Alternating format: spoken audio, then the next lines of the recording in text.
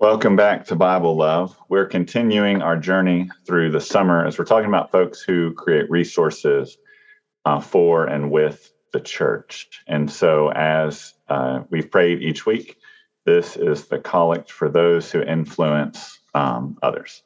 Let us pray. Almighty God, you proclaim your truth in every age by many voices. Direct in our time, we pray, those who speak where many listen and write what many read, that they may do their part in making the heart of this people wise, its mind sound, and its will righteous. To the honor of Jesus Christ our Lord. Amen. Amen.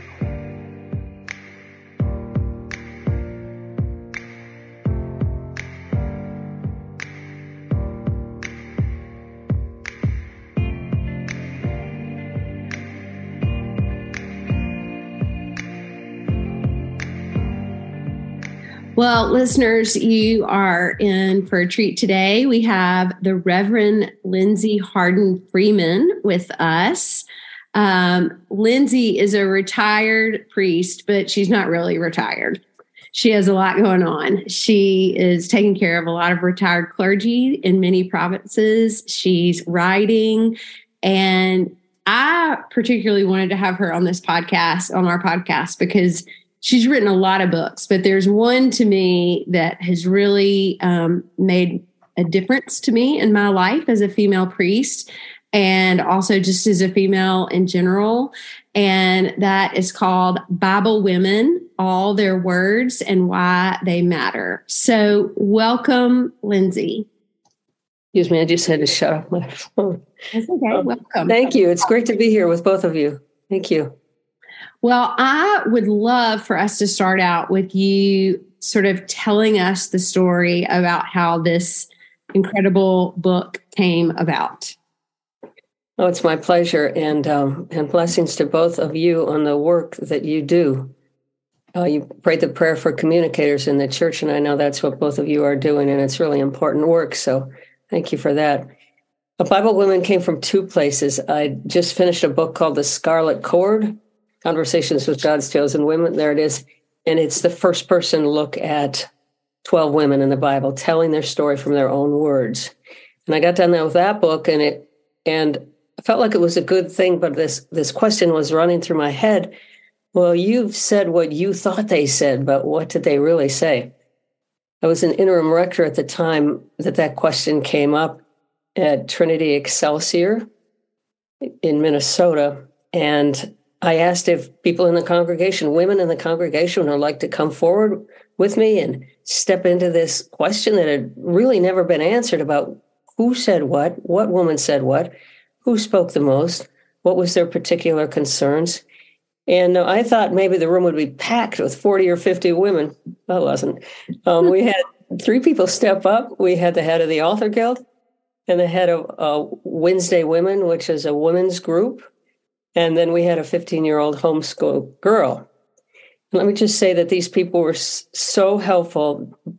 We did all the work together. The books would not be where they are today without their help. They are diligent, and we're still working together on another book. And they're just hard workers, and they still encourage me and provide a whole foundation for me and my doubts and my fears, as well as joys and happiness over this process.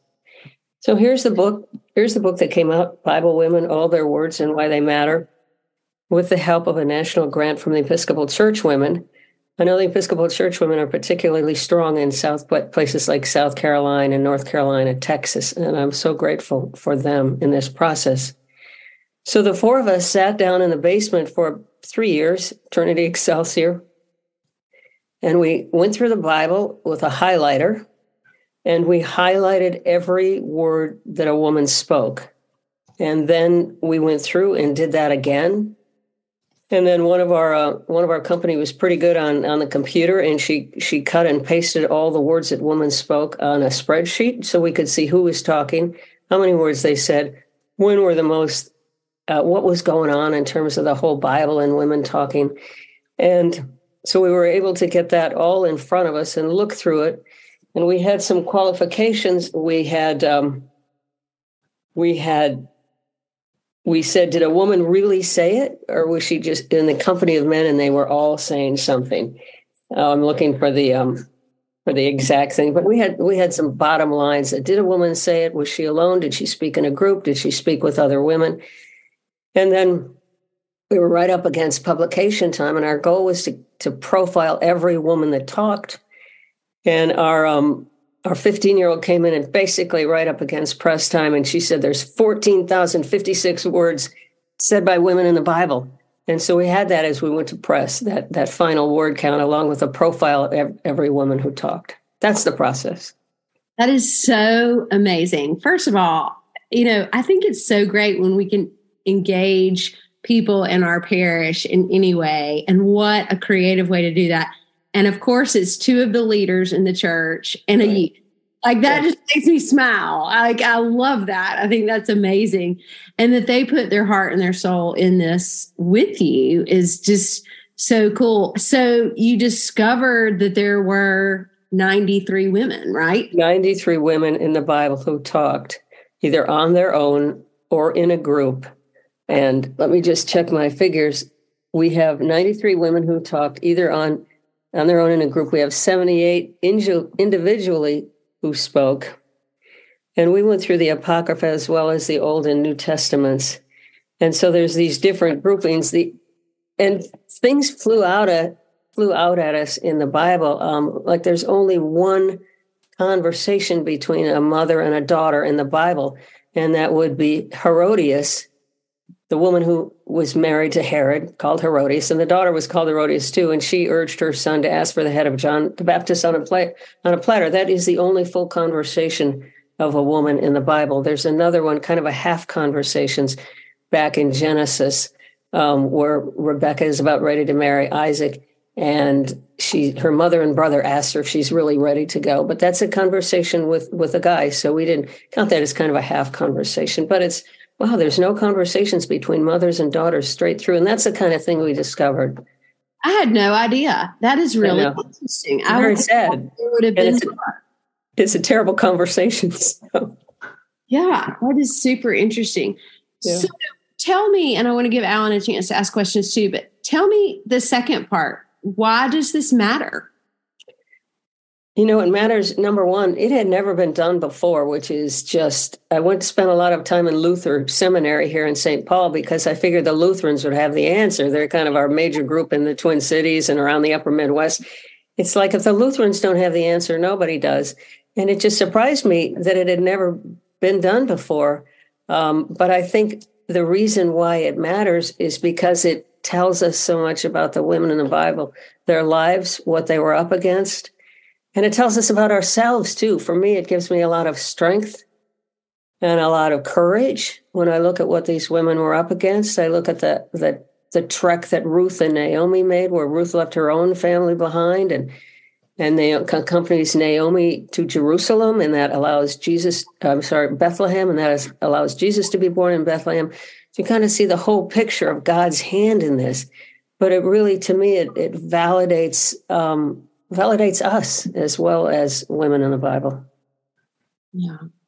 It's interesting. There's a documentary coming out soon about the Philadelphia 11, the first women that were ordained. And I was watching kind of the trailer of that. And I was thinking about, like, for me, all the women that went before me, and kind of did this trail, but you don't, including you, but you don't think about, or I don't think about as much about the women in the Bible.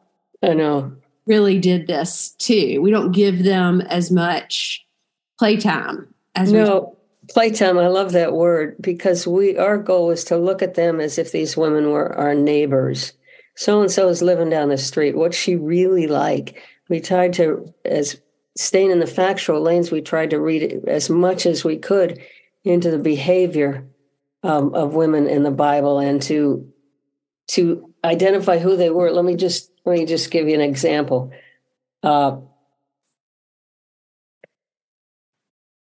There's some terrible stories in there. There was a woman who ate her son. There was Athaliah who killed her grandchildren. But that's okay. I mean, it's not okay that they did that, but now that we know about them.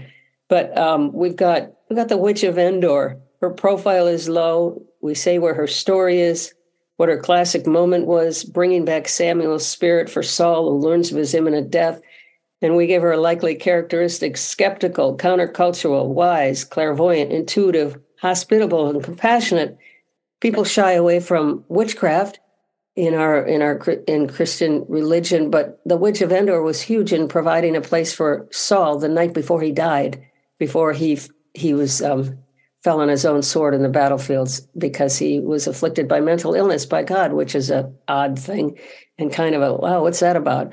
But we were able to zero in. I'm sorry, I lost where you're going with your question. I just get so much into these stories. Oh, it's awesome. I mean, I really wasn't a question. It was just sort of a comment that I think we just don't think about this as much as we should. No, we don't. We hear about the men of the Bible. We know a lot about Peter, and we know about James and about John. We know about David and Saul and Adam. But once you come in on the women's side, we see lots of layers of complexity. I'm dealing with a theory now, and I have to work on proving it more, but it's about how women seem to find God in everyday activities. And also, I think they bring more of their brokenness to Jesus. Say in the New Testament, we've got the woman in Matthew who's been bleeding for 12 years. She's broken, but she's finding Jesus. You have Jairus' daughter who's dying. She's working at finding Jesus. The Syrophoenician woman whose daughter has died. The Samaritan woman who just pummels Jesus with all kinds of questions.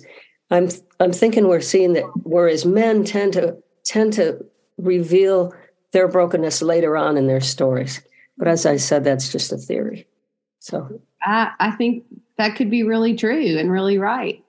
Alan, I know you've got some questions for Lindsay. I'll shut up and let you talk. No. I mean, the church has heard enough from, middle-aged, no, we haven't. White guys. We have not. No. And so this summer, we're talking to folks creating things. Last summer, Mary Balfour took over.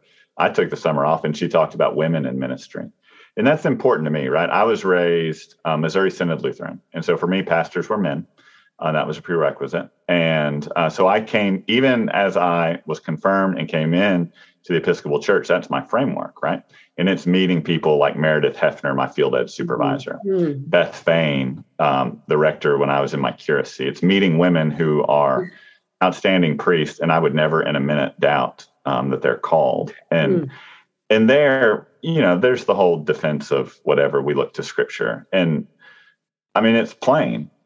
Women were key components of carrying Jesus's message forward, sometimes paying for the whole operation. And so I think it's time that folks like me listen to more of that. And so what are ways, you got a whole bunch of male who are clergy. What are ways that we can lift up the voices of women from Scripture, lift up voices of women in ministry? That's a really good question, but I don't want to denigrate the contributions that men have made over the years, as far back as Jesus's ministry and before, and also in parish ministry, because the church is challenged right now. We have a lot of people that aren't going back to church after COVID, and we have a lot of people who are not claiming Christianity or being Jewish or Muslim. I mean, kind of drifting away from those institutional religions. So I would not downgrade your participation for a minute, Alan. And as I look at your office, you're a busy guy. And but in terms of what men can learn from Scripture, from women in the Bible, and how to teach it, I think it is that brokenness that women bring to Jesus, and all through the Old Testament, the Hebrew Bible. I think there is a certain amount of brokenness and vulnerability that they are willing to share with Jesus right up front. Jesus talked longer to the Samaritan woman at the well than anyone else in Scripture, and she tortured him intellectually. And I think that realness and that butting heads and that not willing to take no for an answer, the woman who had been bleeding for 12 years to go through the crowds as an outcast and to finally hook onto his robe, I think that just pointed to the women themselves and their actions. And because you think of Deborah being called into battle and telling Barak, the general, that she wasn't going to go without him. And then the battle was pretty much won, except the head guy, the one guy, Sisera, the Philistines was left alive, and he crept into a woman's tent, and Jael nailed his head to the ground. That's how. So I just think bringing up the life and the power and the vitality that is in this story is pretty. My experience has been, if you get a group of women together, and I would like to think it's the same way with men. I don't know if it is or not, but if you go over some of these stories, some real intimacy and sharing comes out. Of course, that's Church Basement Women. We have a skit group here in Minnesota. They call themselves the Lutheran Church Ladies, and we all laugh. But you get a lot of share. I'm always surprised by the amount that women are willing to share with each other, and men perhaps would be too if they were alone in a group rather than a mixed group. I don't know. So. Yeah. So interesting that you brought this up, because today, my bishop in the Diocese of Upper South Carolina, Bishop Richards, he does a weekly lectionary study on Tuesday mornings, and he's a fairly new bishop, so he's at baby bishop camp. Is that what they call it?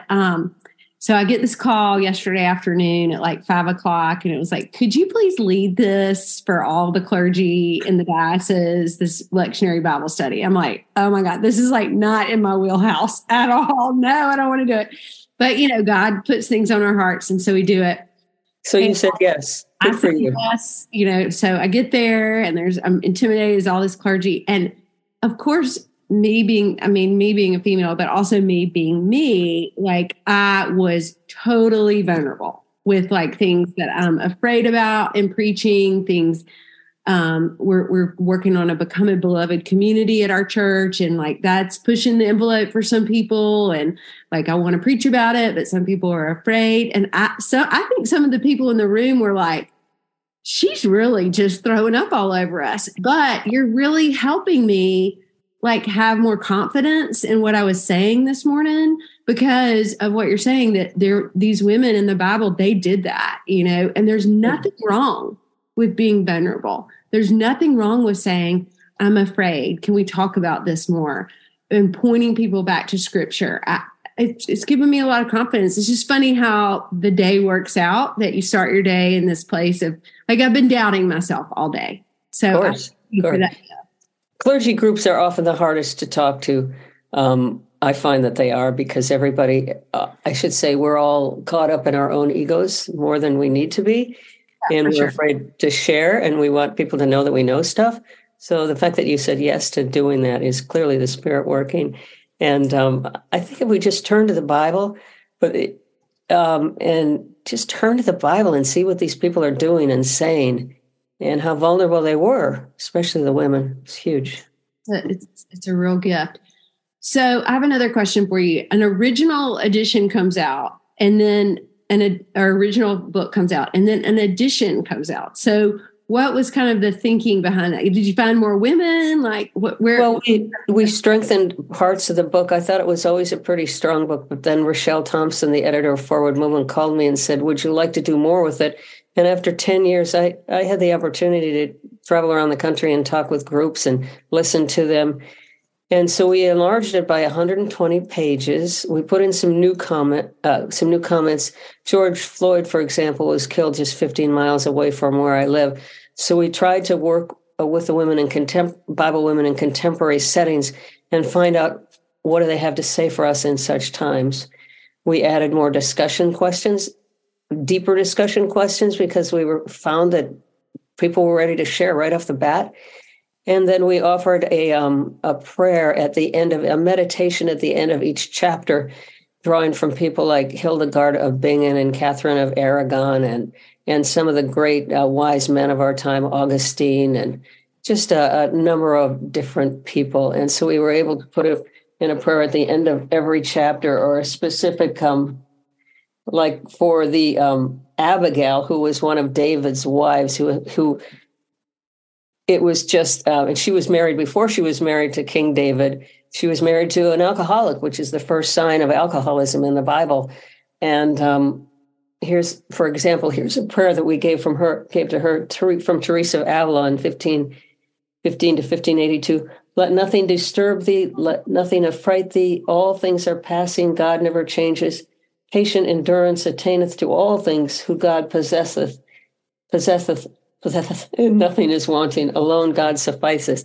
So that's the kind of prayer, because she was dealing with an alcoholic husband, and David was threatening to kill her whole family. And so she was pretty good the way she dealt with that. She brought them lots of food and talked David out of killing her family. So all these threads underneath of things that women have to deal with today. So that was really interesting to go back 10 years later and take a look at that work, and especially after getting to visit with all these women around the country and getting their perspective. I bet that was a really interesting. I felt very fortunate, because oftentimes you write a book and set it down, and it's the end of it. You're done with it. If there are mistakes in it or things you want to take back, you don't have the opportunity to do that. And so my dining room table was just covered with papers and trying to get things right and speaking honestly and deeply. And it's kind of like you being pushed by the Holy Spirit. When the Holy Spirit gets a hold of you and you say yes, you're kind of on a path that you hadn't expected to be. So, absolutely. Well, this is such a gift to the world. I hope that people will go out and purchase this. I encourage parishes. I think this is a great book study. My parish has a book study that is just women, and I've already passed this on to them. And I just said, I think that this would be something you would really enjoy. And Lindsay, as a female priest, as a female in general, I just really am grateful for the work that you and those three women did. Thank you. It's pretty amazing. It's certainly been a blessing to me in my life. And I just figure in heaven, when we're all in heaven, it's like sitting around a campfire with these people. I'll be able to see the Samaritan woman and see if she's as pushy as she came across. I'll be able to see Elizabeth, who could see Jesus in Mary's womb as she walked across the threshold, how happy she was. We'll be able to, these women are alive in God's hands, and we'll have a lot of questions answered, I think. Oh, I love that. You think about when you go to heaven about all your loved ones, but I don't think about all the people in the Bible that I admire that I'm going to get to talk to too. That's exactly. They'll be there. That's really great. Well, thank you so much, Lindsay. My pleasure. Alan, Mary Balfour, thank you both for the work that you do. It's really important work, getting the word out. You being evangelists, and thank you for that. Our pleasure. And listeners, remember, as always, we love you, but most importantly, God does. Thank you.